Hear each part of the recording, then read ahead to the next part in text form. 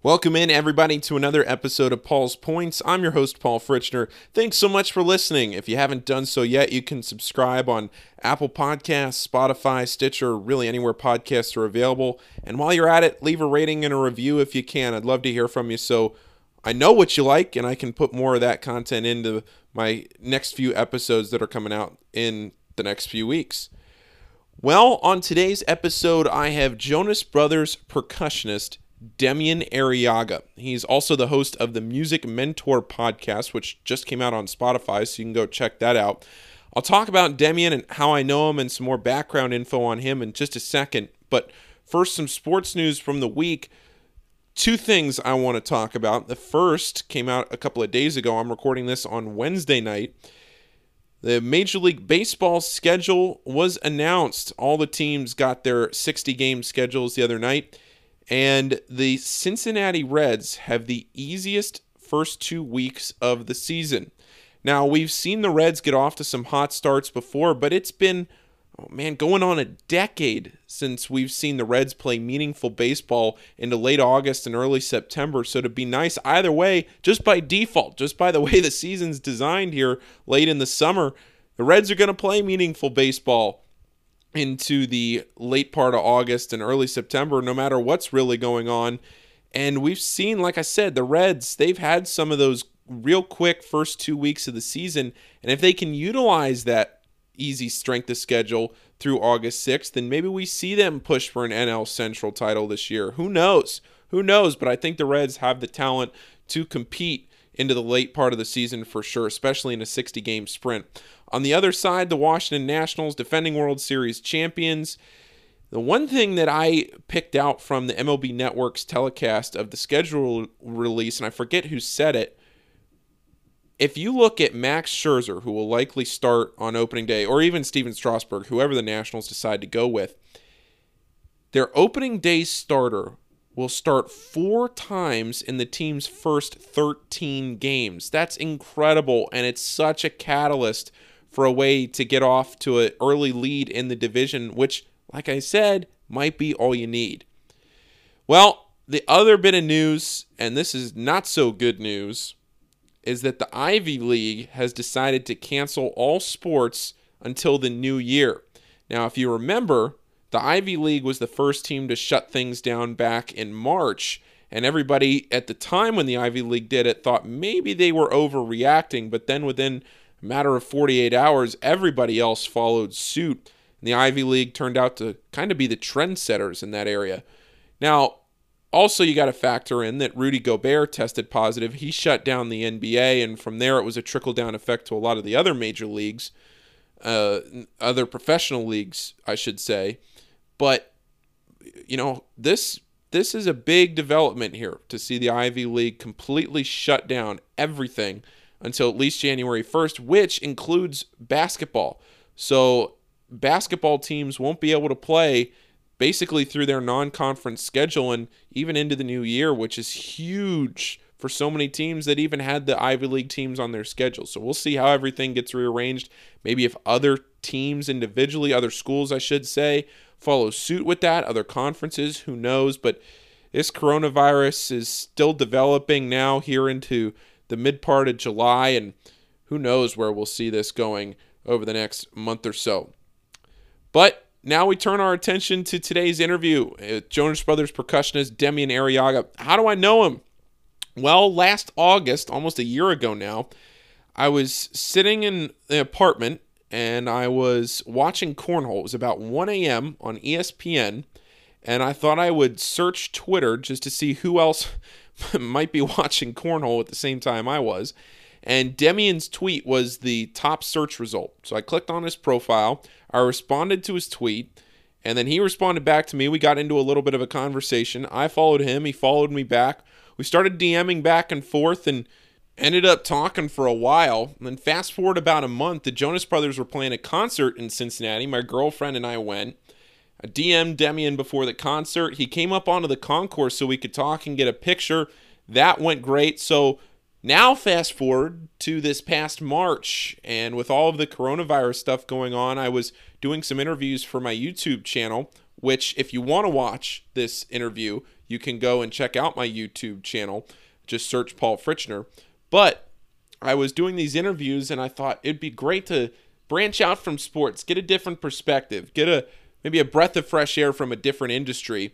And I reached out to Demian, and we ended up doing this interview for over an hour, well over an hour, and it was phenomenal. He talked about so many different things, touring with the Jonas Brothers. I mean, he goes all the way back to when Nick Jonas was just doing his solo career. Then Nick brought him on when the Jonas Brothers reunited, and Demian was on the tour all last summer with them. He's played on Saturday Night Live. He's played Madison Square Garden. He's done so many different things over the course of his music career, so many experiences to speak to. But we didn't only talk music.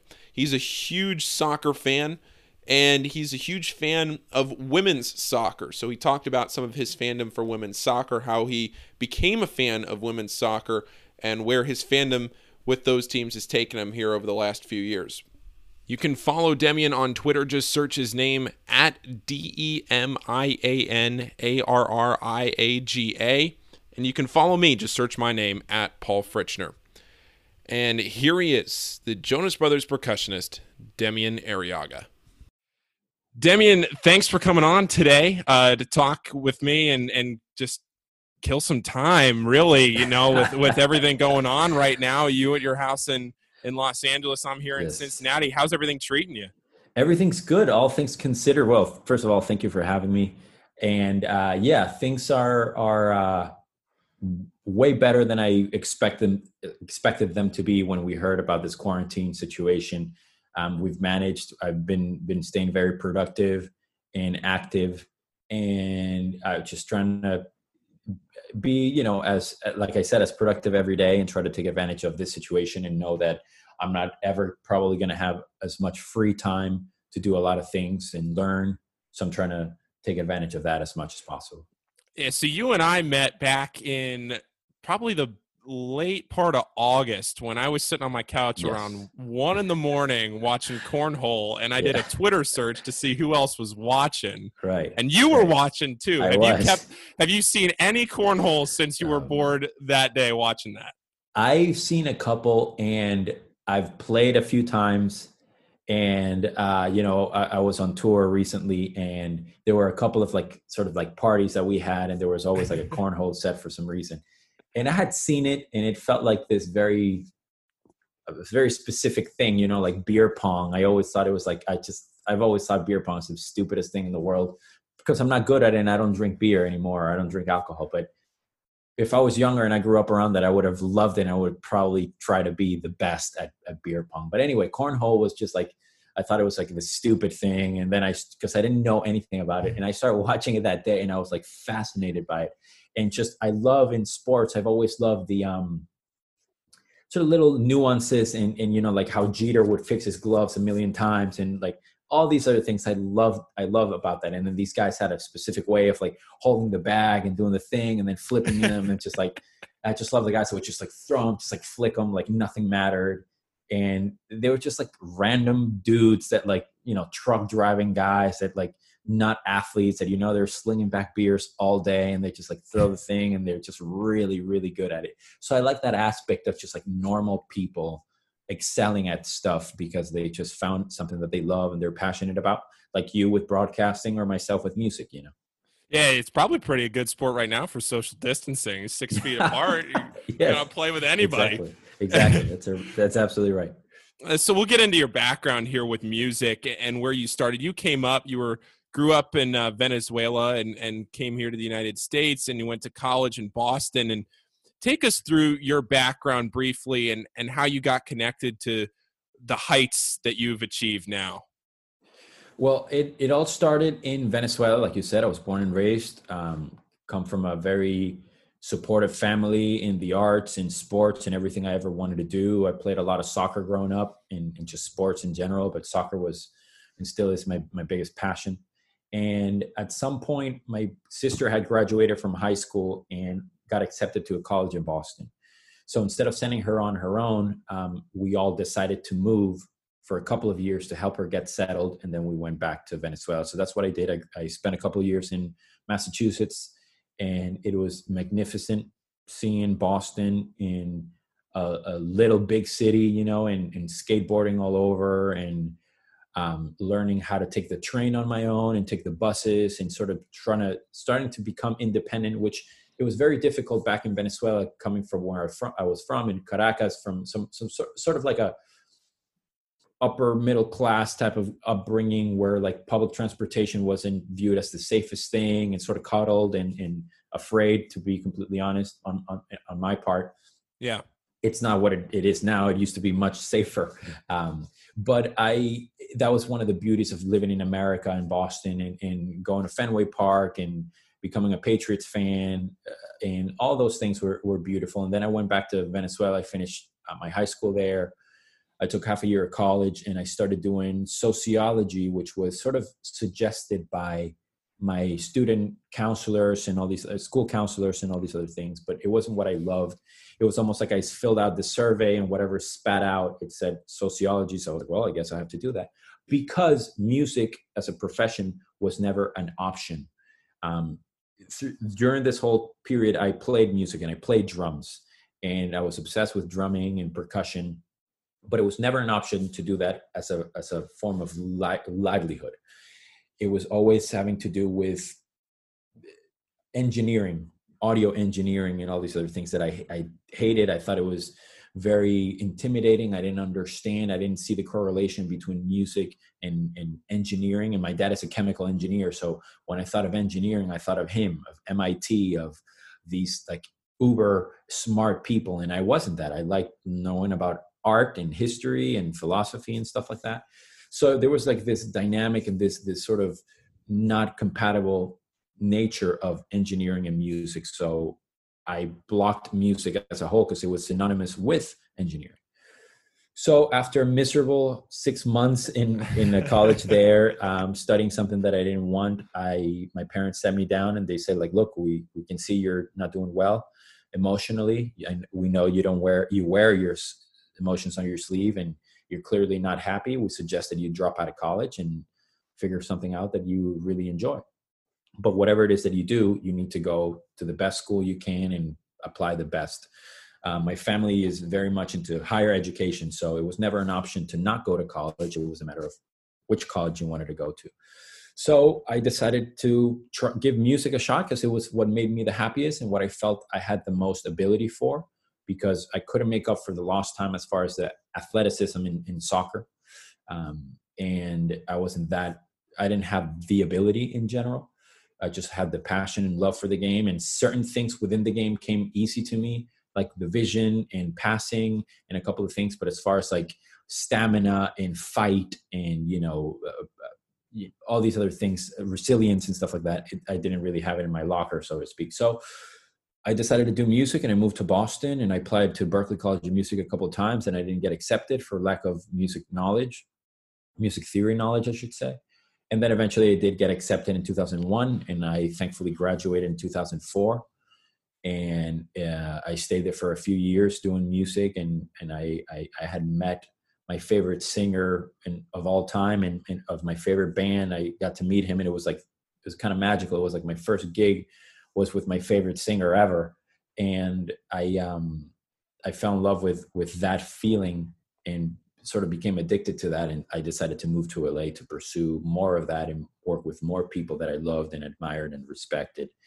And currently not currently, but I play percussion with the Jonas Brothers, and we just finished basically a 7th-month tour. It started August 7th and it ended February 28th. So it was insane.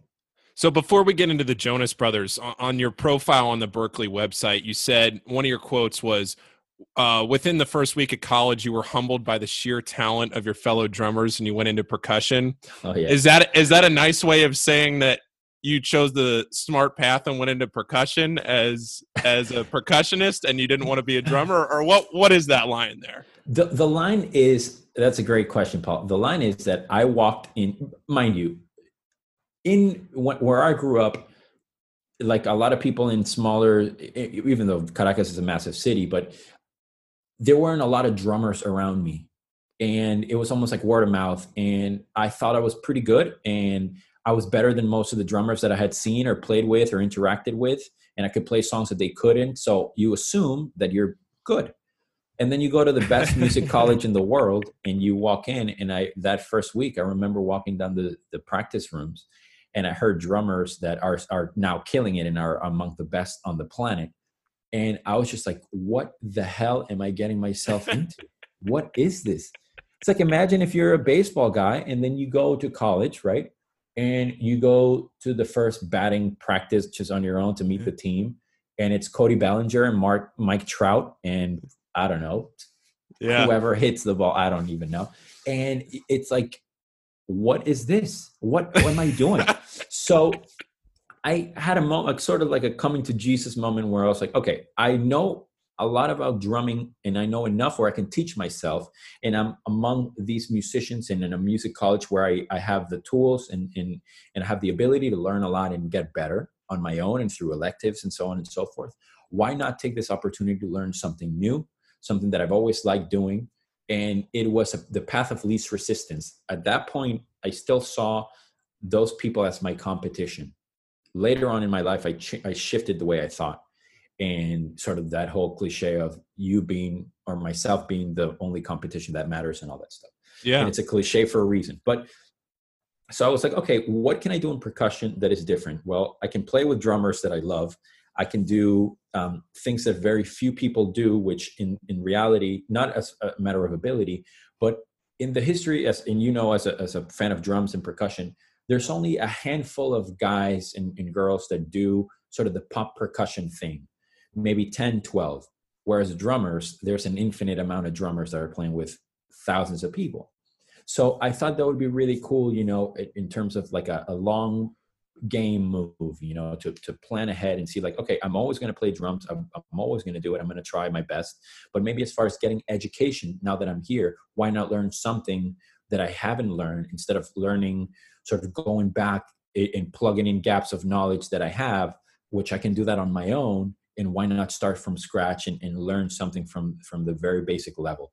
And that's what I did with hand percussion. And I specialized in Afro-Cuban hand percussion. So all the Latin stuff, the congas, bongos, shakers, tambourines, and all that stuff that's important for my folkloric sort of background in applied to pop music and rock and stuff.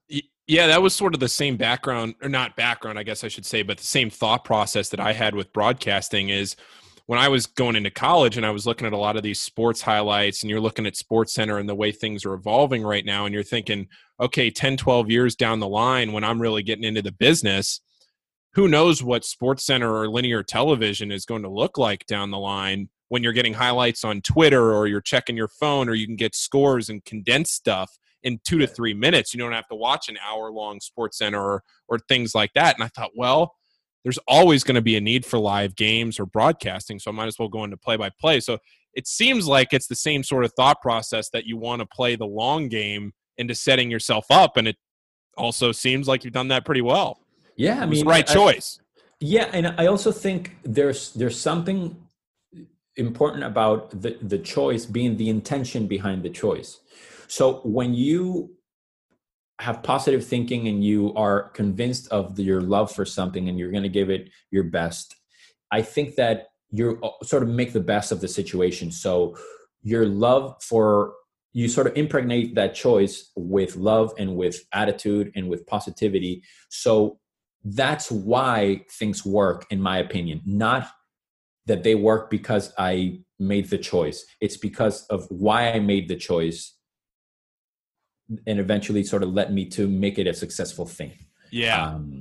I don't know if that makes sense. Yeah, for sure. So who were some of the other, or do you remember some of the names of the drummers that you passed by in those halls? Are there big names out there now that you went to school with? Yeah, I mean, there's some big names. There might not be sort of super well known as far as like, Dave Grohl's of the world and stuff like that. But definitely, so there's a sort of type of drumming called gospel chops, which is predominantly done, or it's done by drummers in churches in all over America, and incredibly funky, technical, very intricate drumming. And I was sort of at the beginning of that generation of it being popularized, because it got viral through YouTube, and a lot of people, it started growing and all these other things. So it was amazing. So some of the drummers that were around me were these guys like Dana Hawkins, a girl named Nikki Glaspie is unbelievable, Thomas Pridgeon, Justin Raines, that's also an amazing bass player, and just a bunch of other guys, John Epcar, who's killing it in New York, and just, I mean, it's Kendrick Scott, who plays, he's one of the best jazz drummers right now. And just this guy, Jordan Pearlson, and Tony Escapa, who plays with Ricky Martin, and all these, it's just insane. I literally lose track, and that's one of the beauties of Berklee College of Music. So I was just like blown away. And just guys that you've never heard of, dudes that, you know, like when I first met that girl, Nikki, that I told you, she had never owned a drum set in her life, you know, and she was the best drummer I had ever heard. And I was like, this is unbelievable. So this girl that, you know, never had a drum set, in me, this spoiled rich kid that had 3 drum sets in a year or something like that, I couldn't play any of what she was playing. It sort of made me realize sort of priorities and take a step back and realize what needed to be done in my life. So those were some of the drummers that I saw. And then you then see people that are killing it or on TV or something. You're like, wait a minute, I went to school with that guy. I remember them. Yeah. So it's pretty neat. So over your career, I mean, you've played with a whole list of names that you have, I mean, huge names, from Iggy Azalea, Victoria Justice, Demi Lovato, some of the others, but Jonas Brothers are who you've been touring with and who you've been linked with for a while. But you got started with the Jonas Brothers through Nick, right? Yeah, I mean, kind of, sort of. I was working at a school called School of Rock in LA, and we had an adult program, which was a over 18 year old students. And I was teaching this girl drums, and her boyfriend was, at the time, was the drummer for the Jonas Brothers. And we started hanging out, and me and Jack, the drummer, we became pretty good friends. And about a year later, he told me that that Nick had this idea for adding percussion to the band, and that he had spoken to the music director, and the music director was a guy that I had gone to college with, actually. And this was while Nick was doing his solo career, right? No, this was Jonas Brothers. This was way before that. So this is the original Jonas Brothers. Yes, the original Jonas Brothers. Okay. Yeah. Before they broke up and then got back together. Correct. This was in 2010. Got so it. Nick had done some solo stuff, but that was just in parallel with the Jonas Brothers. So this was in 2010, and they wanted to add percussion to the band, because every year they added something different, either horns or strings or another musician. So they kind of started doing that stuff, and they found me and they called me, and I was on tour. I was in Costa Rica with a guitar player by the name of Richie Kotzen, who was a guy that I grew up idolizing and listening to. And I was on tour with him, and it was like the perfect tour for me and the perfect life. And I was like, oh my God, it's awesome rock music. And I was playing drums, and it was just amazing. And I got a call, and it was the music director for the Jonas Brothers. And he told me, it's like, hey man, we've seen your stuff. We love it. You're in the band if you want. And before you say no, just read this email that I'm going to send you with your rate and with where we're going to be touring and all this other stuff. And I got the email. It was like the best email I ever got in my life. And it was just outstanding. And I played with them for about 6 months. And then they took a break in 2010. And a few things sort of went by. Everybody sort of went in their own direction. Nick did solo stuff. Joe did solo stuff. And then I got called to play with Joe. About a year after I stopped with the Joe Bros, we did a tour all over the U.S. And then it was most like fly dates here and there, but it spanned the whole region basically. And then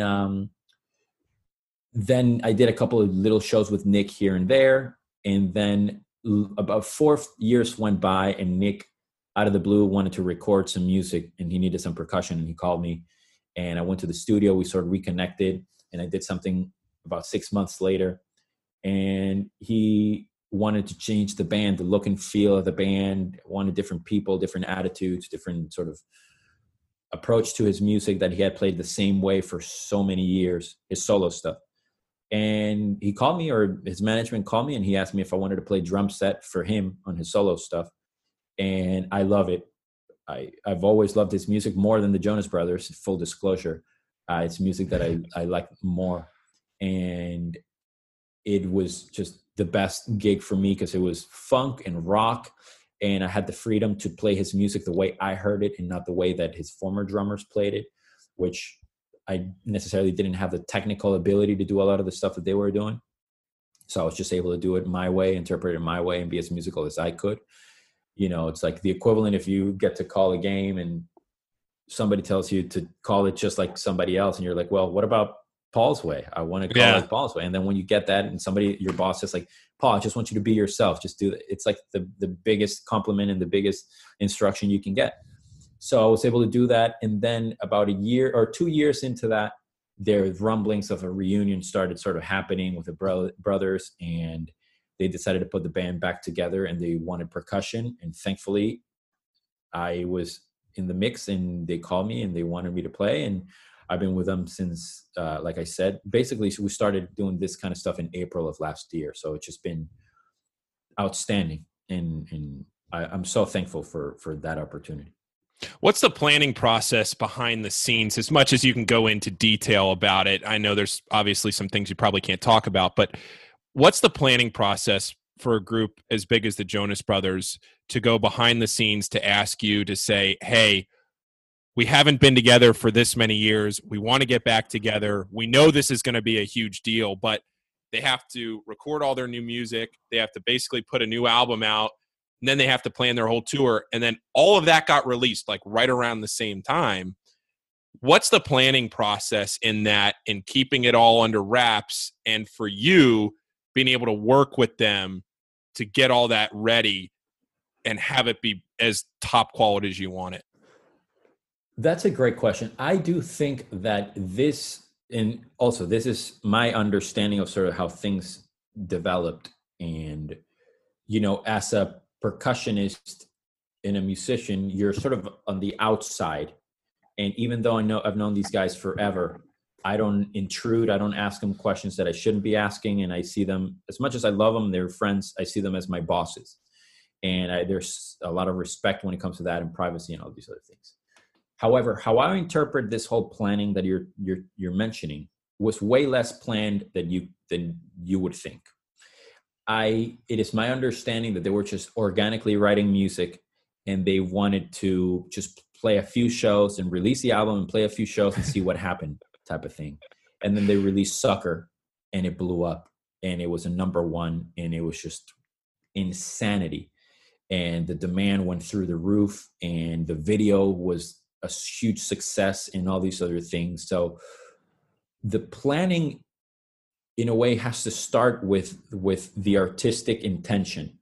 So they wanted to write music, and from that moment on, I'm sure their team and themselves, that things start working, and they start sort of, the gears start turning, and things start going into place. And they have a team of people, but nothing can happen without either Nick or Kevin or Joe having an idea or an opinion. Of course, management might suggest something, but it's all, those three guys decide. They come up with stuff, and they're incredibly creative and original and very self-aware, and they understand things because they've been in this business for a long, long, long time. So I think it was more of instead of this proactive thing of like, this is what we do, this is the album, this is how we're going to promote it, this is what's going to happen, blah, blah, blah, and this super planned thing. I don't think that it was that way. I think it was more of an organic thing. And obviously they have belief from their label and management, but when they released it, I think it surpassed everybody's expectations. And then you start plugging in the gaps, and you're like, wait a second, if we can do 30 dates, why not try to do 40 and 50 and 60 or whatever it is? And next thing you know, we played close to 100 shows.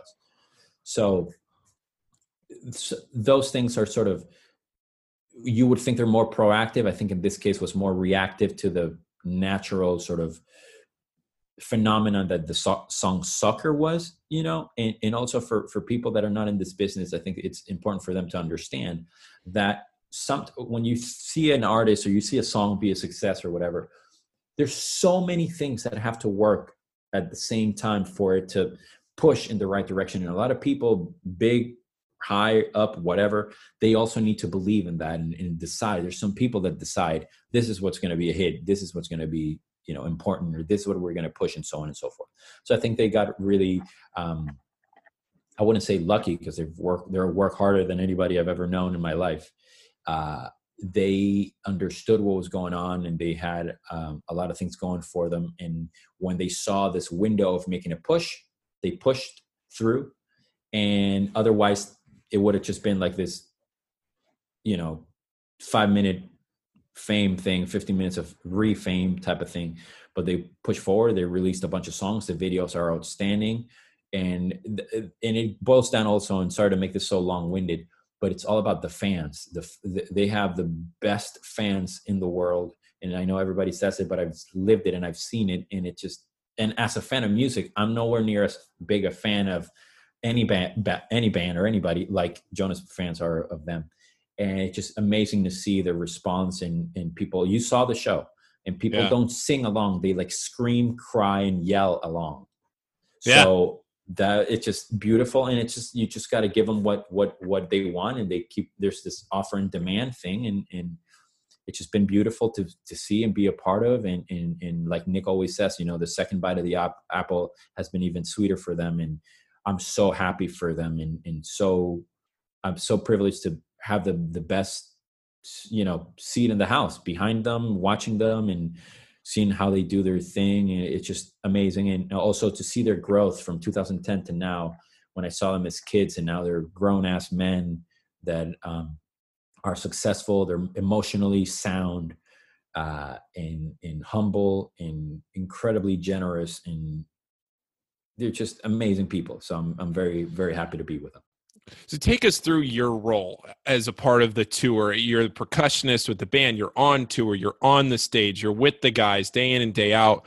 But your role from practicing and rehearsing and nailing down every last detail. I mean, so much has to go into that show to detail for 2 hours of entertainment. And one of the things that I noticed when I went to the show, there was no intermission. It was back to back to back to back to back. It was 2 hours and really none of the guys even really stopped to talk that long either. Right. And sometimes in concerts, you'll see the lead musician come out and give a 2 or 3 minute speech or whatever, just to give everybody some time to take a deep breath. Or maybe there's an intermission. It was like you walked out of the arena and it was like, whoa, a 2-hour whirlwind, and the logistics of that have to be incredible. So what from you as somebody being on the show and on the tour, from the planning and the rehearsing to getting on the stage and working out the kinks maybe in the first show or two to where you're rocking and rolling by the middle of the summer,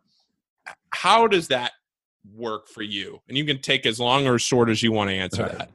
Okay, so it all starts with the song, right? And the need for whatever instrument I play within that song, or what my instruments are going to either add or maybe intrude in the song, right? In my case, as a hand percussionist, what I need to do is to basically play what's on the record, first of all, the sounds that I hear on the record. So for example, if I hear a tambourine, or I hear congas, or I hear this clicky, clacky thing that I don't know what it is, I adopt those sounds and I try to mimic them or play them to the best of my ability with whatever instrument I feel is the closest to that sound.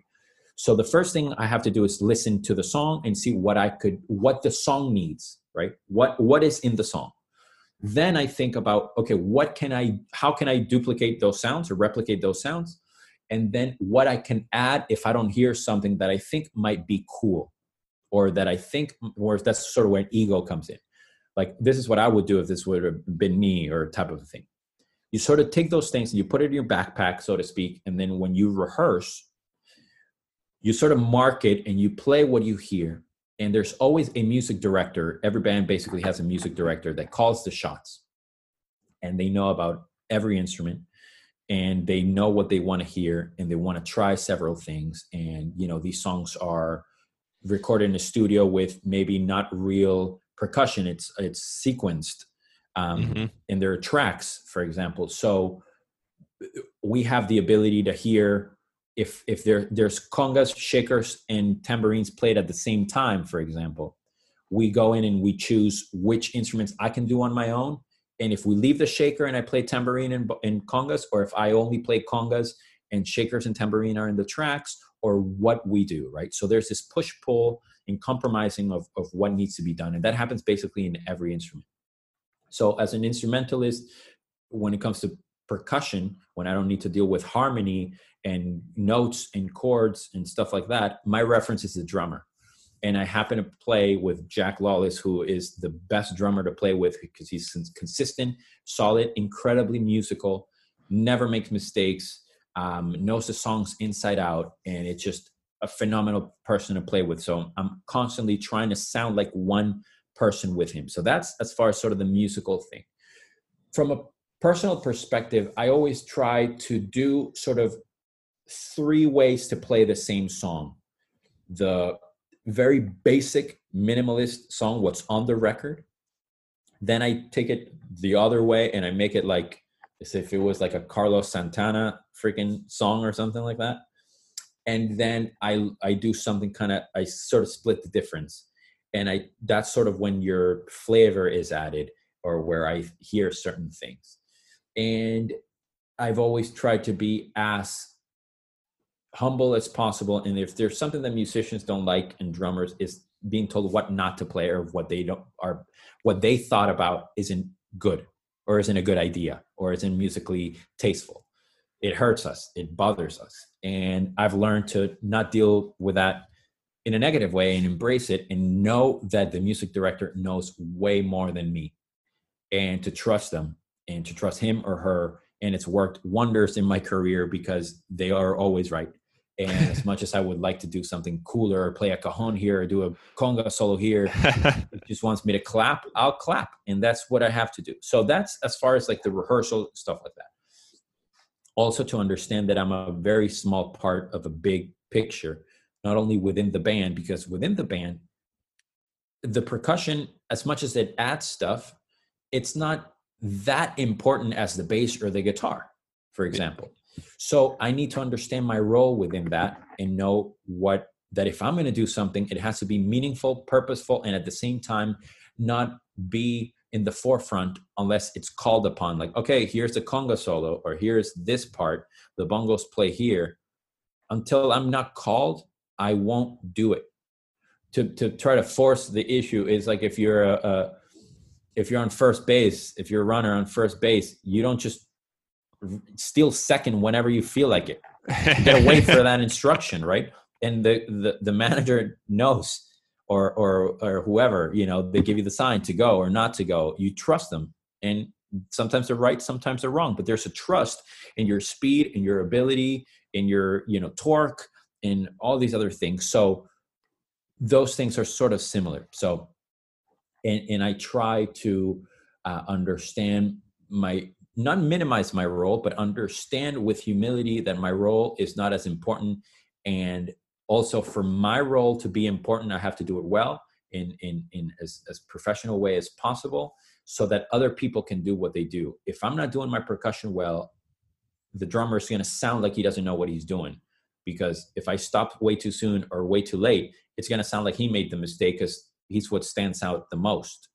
So if he doesn't stop at the right place, or he sounds like he's stopping at the wrong place, the bass player might get confused and all these things fall. I'm not saying I'm the cornerstone by any means, but it's okay. You can take credit. No, you can say the Jonas Brothers wouldn't exist without you. It's okay. That's the bottom line. I mean, without my tambourine playing, sucker. That's what we're boiling down to. It's okay. That's true. I don't know why I'm running around with, but yeah. Yeah, so that's the musical side of things. And then from the touring and all these other things, yes, there's a lot of repetition and rehearsals and preparation for the tour. And the other aspect is what the stage is going to look like, and there's several stages to rehearsing. There's a sort of the basic chunk, which is usually without the artist, just the music director and the band, and we nailed the songs down, whatever they are. And then the artist comes, and then we make little changes here and there. And then we do what's called production rehearsals, which is full on in an arena with the fire, with the lights, with everything, exactly how it's going to be during the tour. And so are you guys renting out Staples Center to do that? Not Staples Center because it's too costly. So what we did in 2010, we rented an arena in Peoria, Illinois, and we did 2 weeks of production rehearsals there. And we rented a hockey arena and we did the whole thing, or they did. And then we did the same here. We did production rehearsals in New Jersey and or New York. I even forget where it is. And then we did 4 days in Florida at the American Airlines Arena where the show was going to start.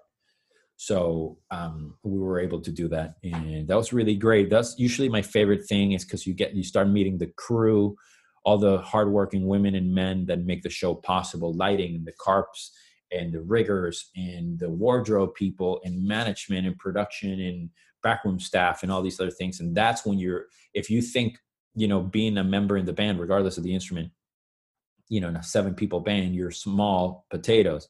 Then you go to this thing and you're like, wow, look at all this, look at this huge arena. None of this, I couldn't do what I do if these guys don't do what they do, or these girls do what they do. So it's a constant reminder, or I try to remind myself, not that I'm not important, but that I'm part of a team. And that's why I just keep going back to sports, and why sports have been such a massive part of my life, is that ethic of understanding and fighting for a greater good. And if, to do your job type of a philosophy that has always been part of my upbringing. And I try to do that as much as I can. And it's been great, and it's paid its dividends. And not a lot of people are using percussion in their music, maybe James Taylor or Santana and people like that, in the odd band that wants like a quirky thing here and there, like bands like Paramore that I love. They don't particularly use like a studied, hand percussionist per se. They just have a friend or a drummer play some percussion here and there, but they're using a percussionist. But very few and far between bands do that, and I feel so fortunate to do that, and I feel like I represent, to a degree, percussion players, and I want to do the best that I can, and a lot of it has to do with the energy that I bring. So to sort of finish this question, all these things have had to do with music, right? The learning of the songs, the blah blah blah. But when you're there and you have a crowd and you're demanded to make people dance and love and have fun and sing and have a great time. You can't just be there not caring or wanting to not look silly dancing or something like that, which is something that I always struggle with, that insecurity of dancing and having a good time, because I've never wanted to be seen as like this, somebody that doesn't take percussion seriously, And the fact of the matter is that it's not that serious. You can have fun. You can do both things. So things shifted when you're there and you see this crowd and you're like, oh, I got to jump now, and I got to run, and I got to do this, and you have these little gags with moments with Nick or Joe or Kevin or the guitar player to my left, Tom, or the bass player, whoever. So that starts becoming part of it, that you can't rehearse for that. These things that organically happen. And next thing you know, I'm jumping around the same time every song, or doing this or doing the other. And I have little choreography stuff that I do with this guy or with that girl or whatever. And that's just kind of how it grows. Is this organism that happens. And it's great to see that every gig is different. And people ask me, like, don't you get tired of the repetition? And the reality is, like, it's different. Every time it's different. And I love that. So is that when you're on stop 38 of the tour in Cincinnati, Ohio, and you're thinking to yourself, all right, here we go again. The concert starts at 8:30. It's 8:29, and we got to do this for the 38th day in a row. Is that what's getting you up and getting you going? Yeah, I mean, I love it. I love every day of tour. So I'm never like, oh boy, here we go again. Never. I've always loved it. I'm passionate to play every night, going into these arena, maybe because I'm such a sports fan. Because when I go and I play at the Boston Garden, and when I go and I play at Madison Square Garden, we played every arena you can imagine, every basketball, hockey arena. And I'm like, wow. Or like, I'm a big Spurs fan. So when I go to the Spurs stadium or arena or whatever, and I know that like Tim Duncan was there, and David Robinson was there, and Tony Parker were there, and Manu Ginobili were there. That's amazing. Like, I'm walking in the same halls that they did. That's incredible. So that's the closest that I'll ever get to being an athlete. So if I were to take that for granted and not value that, I think that it would be time to retire and let somebody that really wants to be there do it, because it's unfair. And I'm a massive proponent and believer in gratitude. And, you know, I also understand that when you're touring, anybody that's out there touring gets to do what 99.99% of musicians don't ever get to do, which is touring and make their lives, you know, their livelihood music.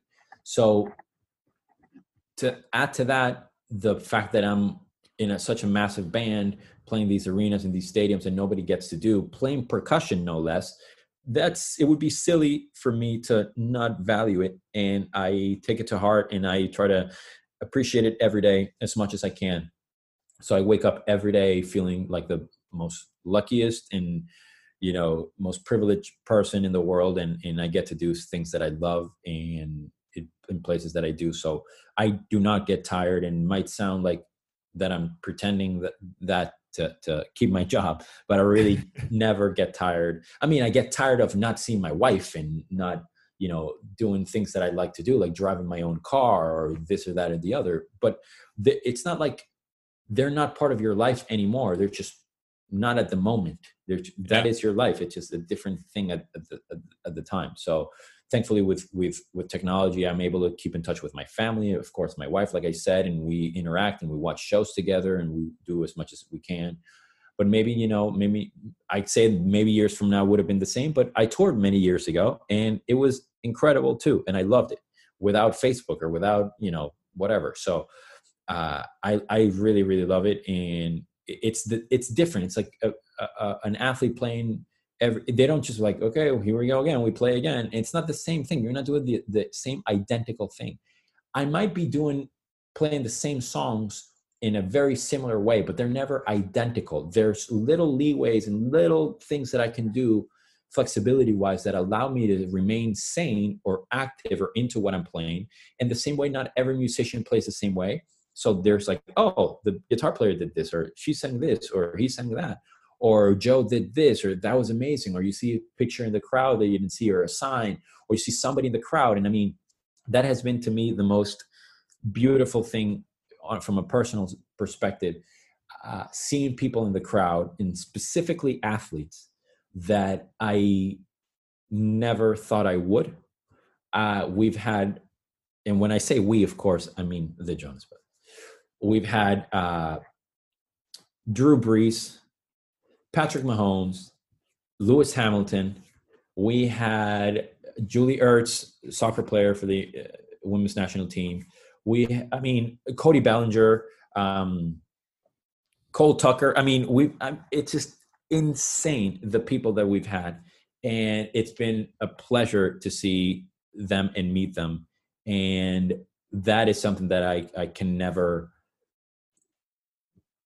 sort of explain to people how cool it feels that you're playing and one of your idols is there, or you know, and they're there to see you, just like if you went to a game to watch exactly. Drew Brees play for the Saints.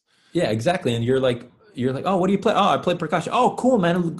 Have a great show. You know, to have Drew Brees tell you have a good show, that's insane to me, and I never ever get used to it.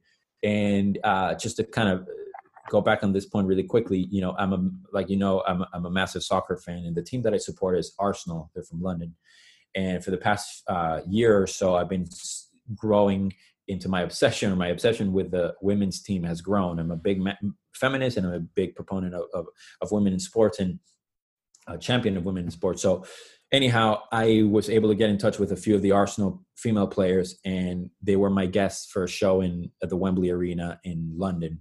And that was the most insane experience of my life, was seeing three of my idols, because I consider them my idols and heroes and people that I admire. And my favorite female soccer player was there. So I had Beth Mead, Danielle van der Donk, and Louise Quinn, who are three players that I look up to and admire, and I watch every weekend. And I wake up at 4 a.m. and that whole thing. And I was able to watch them play many times on TV and on the internet. And then they came to watch me play, and we met and we've become friends. And that is something that I can't put into words, how through music, through the playing of shakers and tambourines, I've been able to meet people that I never thought I would and play in places I never thought I would. Like that day I woke up and I opened the window and I'm across the street from the Wembley Arena, the stadium, the massive soccer stadium. We played at the smaller arena, the club type place. But yeah, so meeting people like them is just something very, very special. And the cool thing about that is that as much as I'm a fan of the Drew Breeses of the world and all that other stuff, it's no Tom Brady. But they weren't my guests. These girls were. And obviously you can't compare it when you have like my sister and my nephews and my wife coming to shows, or people, my friends and stuff like that, or meeting people like you and stuff. It's a different vibe. But that whole sort of excitement of somebody that you love and you look up to and you admire, to see them in the crowd and dancing and having a great time is so surreal. And it's just one of the most unforgettable nights of my life. So you've been itching for the last 45 minutes to talk about sports. So we'll just dive right into it. You went to school in Boston. Tom Brady to Tampa Bay. Give it to me. Look, I think he's earned the right to do anything he wants. I want him and his family to be happy. He has nothing to prove. I encourage him to go to a market where it's going to help the sport grow even more. I love the fact that he didn't go to an easy, quote unquote, team that's going to be in the playoffs. You know, he didn't go to Dallas. Well, I don't know if Dallas is going to go to the playoffs, but that's a different story. But he didn't go to Dallas. He didn't go to Seattle or what. I mean, I'm not saying that he would play over the current quarterbacks that they have, but you know what I mean? Like a team that's already set there, they're maybe missing something like that, or even if he's on the bench, you know, to be part of a winning team. I never expect Tampa Bay, not in a million years, but you know, I respect him immensely and I want him to be happy, and I don't care what other fans say. He can go to any team and I'm going to be happy for him. And it's the beauty of sports. And, you know, one of the things that this other stuff has taught me, meeting these people, is that they're human beings. They're your friends. And yeah, of course, I love, to give an example, Arsenal, but any of my now friends or people that I met from the team, if they go to the rival teams, I'm still going to love them. I'm still going to support them. I'm going to hate the team, but I'm still going to want them to do well. So not that I've met Tom Brady, but at some point you start realizing like, hey man, there's just bigger things than what my opinion about something is, you know? So I want him to be happy. I guess that's You described yourself earlier as a champion of women athletes and the movement to find more support for women's sports and things like that. What inspired you to take such an interest in women's athletics and support them to the degree that you have? I mean, you look at like the U.S. women's national team and the soccer team and how successful they've been. And you talked about Arsenal and their ladies team just now being your most honored guests at a concert. What led you to this point where you take such an interest in becoming an advocate and a spokesperson for them? Well, I think even though women are not minorities in the sense of, you know, statistics, right? I've always felt that they have not been treated as fairly, and it's not like only my opinion. I think it's a global thing. And in sports, I saw firsthand how I would underestimate women in sports, and how it took me till basically many years later in my life where I was like, wait a minute, they are incredible athletes. Not that I didn't before. Of course, I would watch Serena play and all these, Lisa Leslie and all these people. And I'm like, oh my God, they're unbelievable. But I was always surrounded by this idea of not being good enough, like the men, or as good as men, because that's what you're fed your whole life. And then all you need to do is take a step back and be like, hold on a second, let me see this. Let me watch them play. And you're going to realize that they're just as good, if not better. And they're intangibles in sports that I started seeing how women are better in a lot of things than men. So the sort of the moment was, by the way, I've always been a feminist. I've always loved the figure of or the idea of helping women and helping people in general. But maybe because I've have had a wonderful mother, sister, aunts, and my wife and my female friends are all incredible people that I admire and respect and adore. And I know that their struggles in life and society and in certain things because of their sexual not orientation, but their, Yeah. their genre, gender. There was a moment a few years ago where the Arsenal men's team and they still aren't really that good. And one of the things that I criticized about them was their lack of effort and being present in the game and thinking about social media and the cars and that whole modern footballer type of thing. Parallel to this, I started watching the women play and realized how they had no support. There's virtually anybody in the stadium, and they tracked back, they defended, they gave it their best. They would win titles. They would do it with 10 people in the crowd, with 100,000 people. It didn't matter. They were just playing. So I love that duality of, wait a minute, why are these guys getting all the money? Why not them? They're the ones that deserve it. And that type of stuff. Parallel to this, the whole Megan Rapinoe stuff with equal pay and all these other things. But I've always felt that women are just as good as men. I was just never proactive in that belief. Yeah. And I think everybody, or a lot of people, assume that they are good, but I want to enjoy it and I want to see it and I want to witness it with my own eyes. And having a niece also helps. My niece that is a super into football and soccer and futsal and stuff, and to see her, and it's like, why does she have to have Messi and Ronaldo in her books? Why not, Tobin Heath and Megan Rapinoe and Danielle van der Donk or Beth Mead and people like that. And I think that's really, really important. And another aspect of the women's sport that I admire and respect is how open they are with sort of their sexuality, in the sense of they're very much open, or the LGBTQ community is much more sort of, they feel safer with women's sports. There's way more women that are open with their sexual orientation, being homosexuals, than men. So that's something that fascinates me about the culture, how we have countless amounts of women having the guts, so to speak, to come out and say who they are and express who they are and empower young people to be themselves. Whereas there's still this stigma about men in sports that it's so, corrosive to a young man's growth in their identity and all this thing, that I think it just seems like everything is more, or has been, not effortless, but just more organic and more beautiful, less business minded, and more about the sport itself and society as a whole. And also, I've always wanted to be part of something different. I like being a disruptor in a way. Everybody's looking here, I'm going to go over there. Where I grew up in Venezuela, nobody supported Arsenal. It was Barcelona, Real Madrid, AC Milan, Inter Milan, and teams like that, the sort of normal, typical teams from Italy and Spain.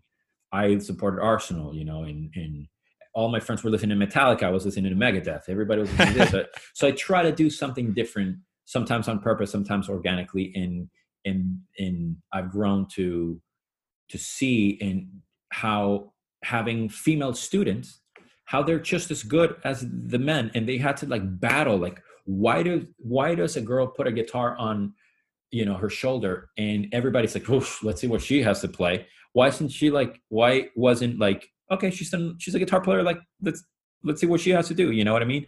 Or wow, you're really good for a girl. And I have so many female friends in the business, bass players, guitar players, that it's like, oh, you're really good for a girl. Or hey, I didn't think you could play, but man, aside from hot, you're really good. And it makes my blood boil. And I think that it's not that they need help, but the more I can do to help their cause, the better, whether it's sports, music, or society in general, or through my politics or whatever that would be. So that was a very long-winded way and probably very unclear, but I think at the end of the day, the reason why I'm a champion for that and try to be a feminist is because I understand the concept of feminism. And I understand that it basically boils down to equal rights for women and men. So that is a very easy belief and a very, very easy thing for me to be okay with and propose and be a champion of. it's the problem when people don't realize what that word means, and they assume that it's something else and it's toxic and all these other things. And when I think that ignorance or lack of wanting to learn is what's really toxic and not dangerous, but it could lead to a dangerous thing. Yeah. You and I met back on September 11th when you came to Cincinnati. You guys played at what was US Bank Arena. Now it's been renamed. But when you played there, about a month after that, you had a bit of a disaster is probably not the right word. I guess a tragedy at your house. But there was an interesting end to that story that ties into your love of soccer and how soccer's influenced your life. So about a month after that concert in Cincinnati, what happened and how have you recovered since then?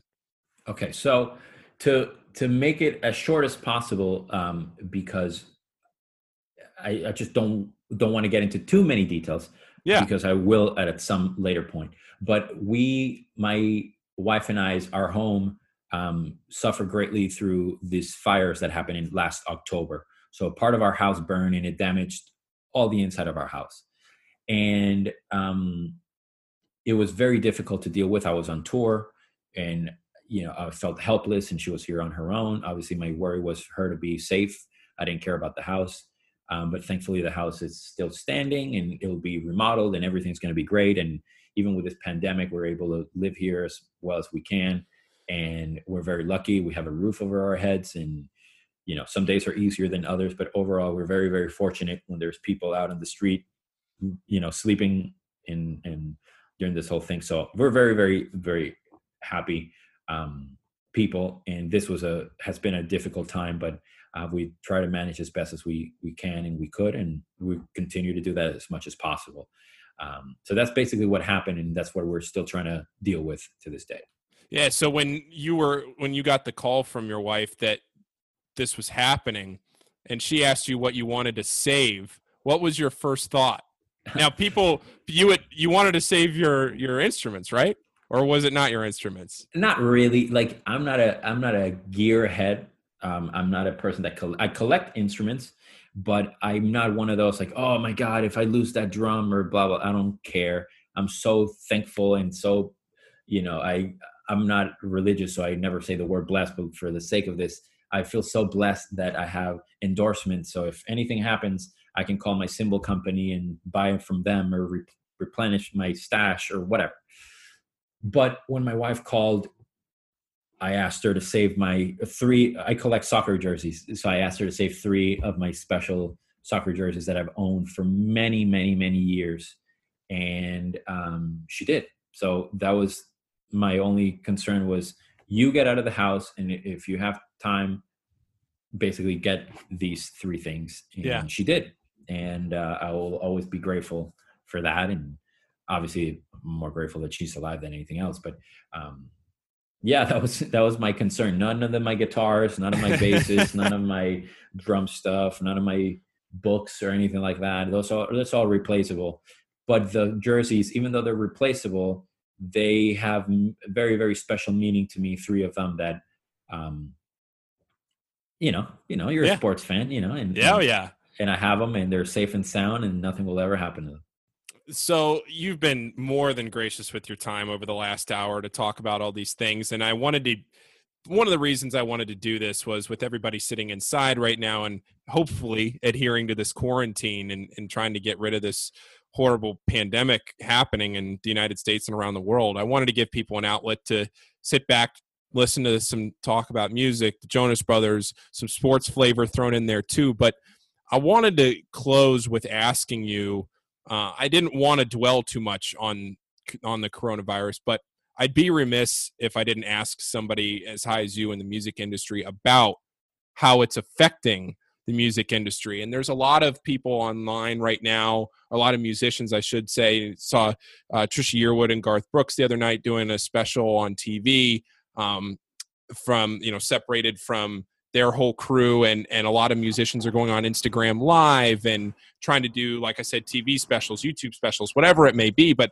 it might be hard to monetize some of those things. Tours are canceled. So much of this industry is changing, but everybody's going through it together. From your perspective, with a tour, well, you guys had finished the tour, right? Yeah, we just finished. It was crazy. Yeah.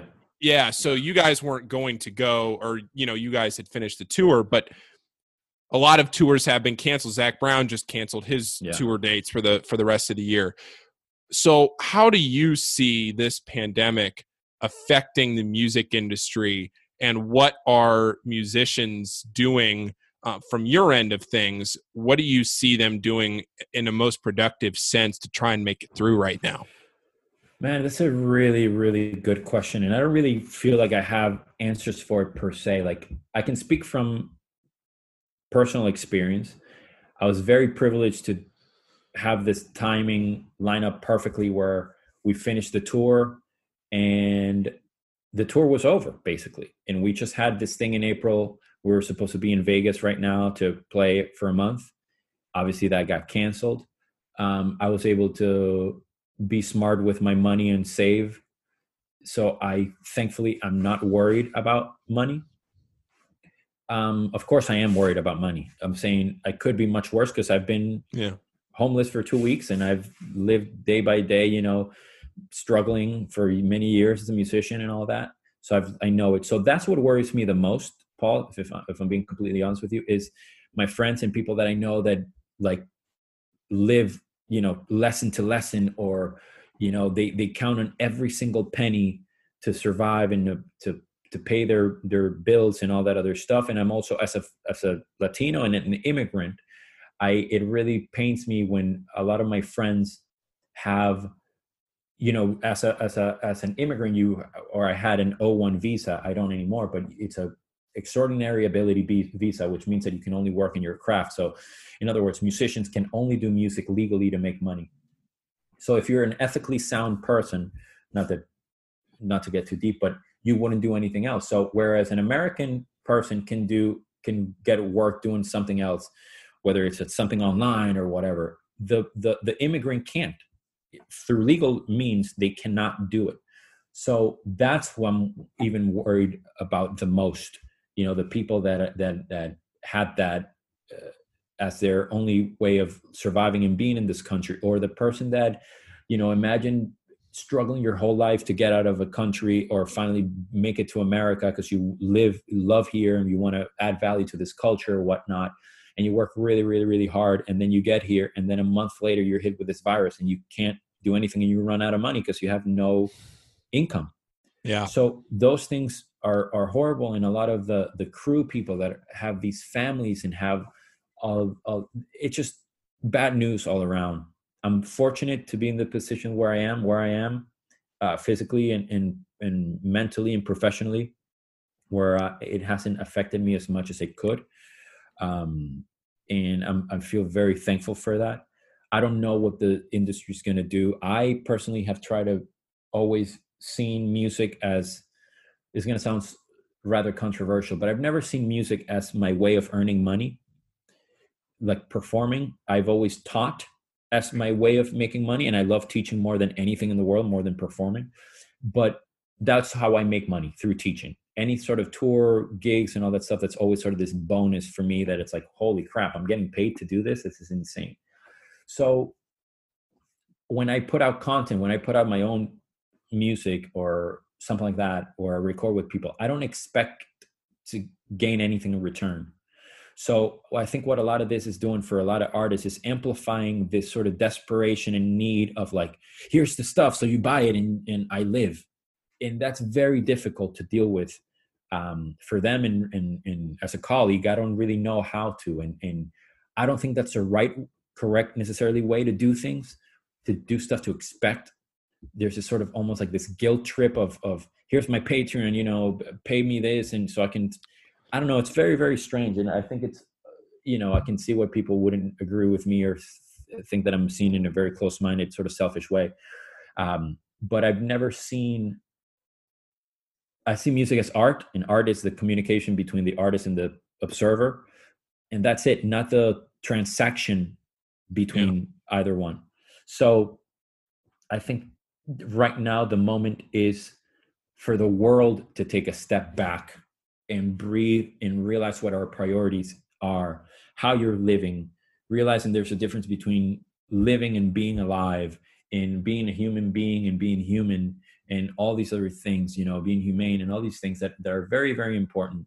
And that's why I think it's key to take this advantage, or this moment, to as an advantage or as an advantageous opportunity to learn, to grow inward, to maybe realize that we're not spending our time doing certain things that we should, that we're focusing our time on stuff that we shouldn't, that we're listening to other people that when we shouldn't, and it affects everybody. So obviously it affects your industry a lot, and it's just a shame that everybody's going through that. And you know, I think that we can learn from it. I think that now is the time. For example, I've always loved bass, and I'm really interested in the instrument. I will never ever in my life have enough time, as much time as I do now, to practice bass. So I'm playing 5-6 hours of bass a day. I'm teaching myself languages. I'm doing other stuff, that because I can thankfully afford to take the time, and I take the quarantine seriously. But there are people that don't have this ability, and they have to go out and work, and all those people that, you know, deliver groceries, or, you know, flight attendants, and all these other things that are just crucial. It just keeps reminding me of how small a part of the universe I am, and how the only way to connect is by being the best that I can be, and trying to amplify other people's causes and my own, and just try to help, whether it's in music and broadcasting or whatever it is. But I really don't have the answers to what people are going to do, because I think it's people's relationship with music is very personal. The way I see music is completely different than somebody else that I grew up with. And we see things differently. We see the industry differently.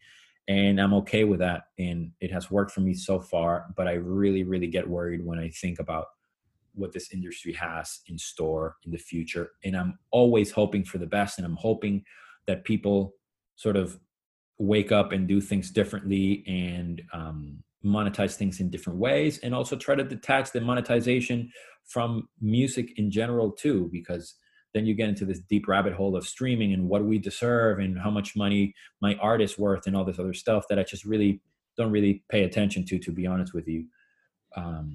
Not because it's not important, but because I think it's an endless conversation. It's incredibly subjective. Last question here. Yeah. You played on a bunch of night shows. Which one's your favorite? Saturday Night Live. Easy. What was your favorite? What's your favorite part about it? Well, my favorite part was that it was a show that I grew up seeing as the mecca or the pinnacle of music, or in the business.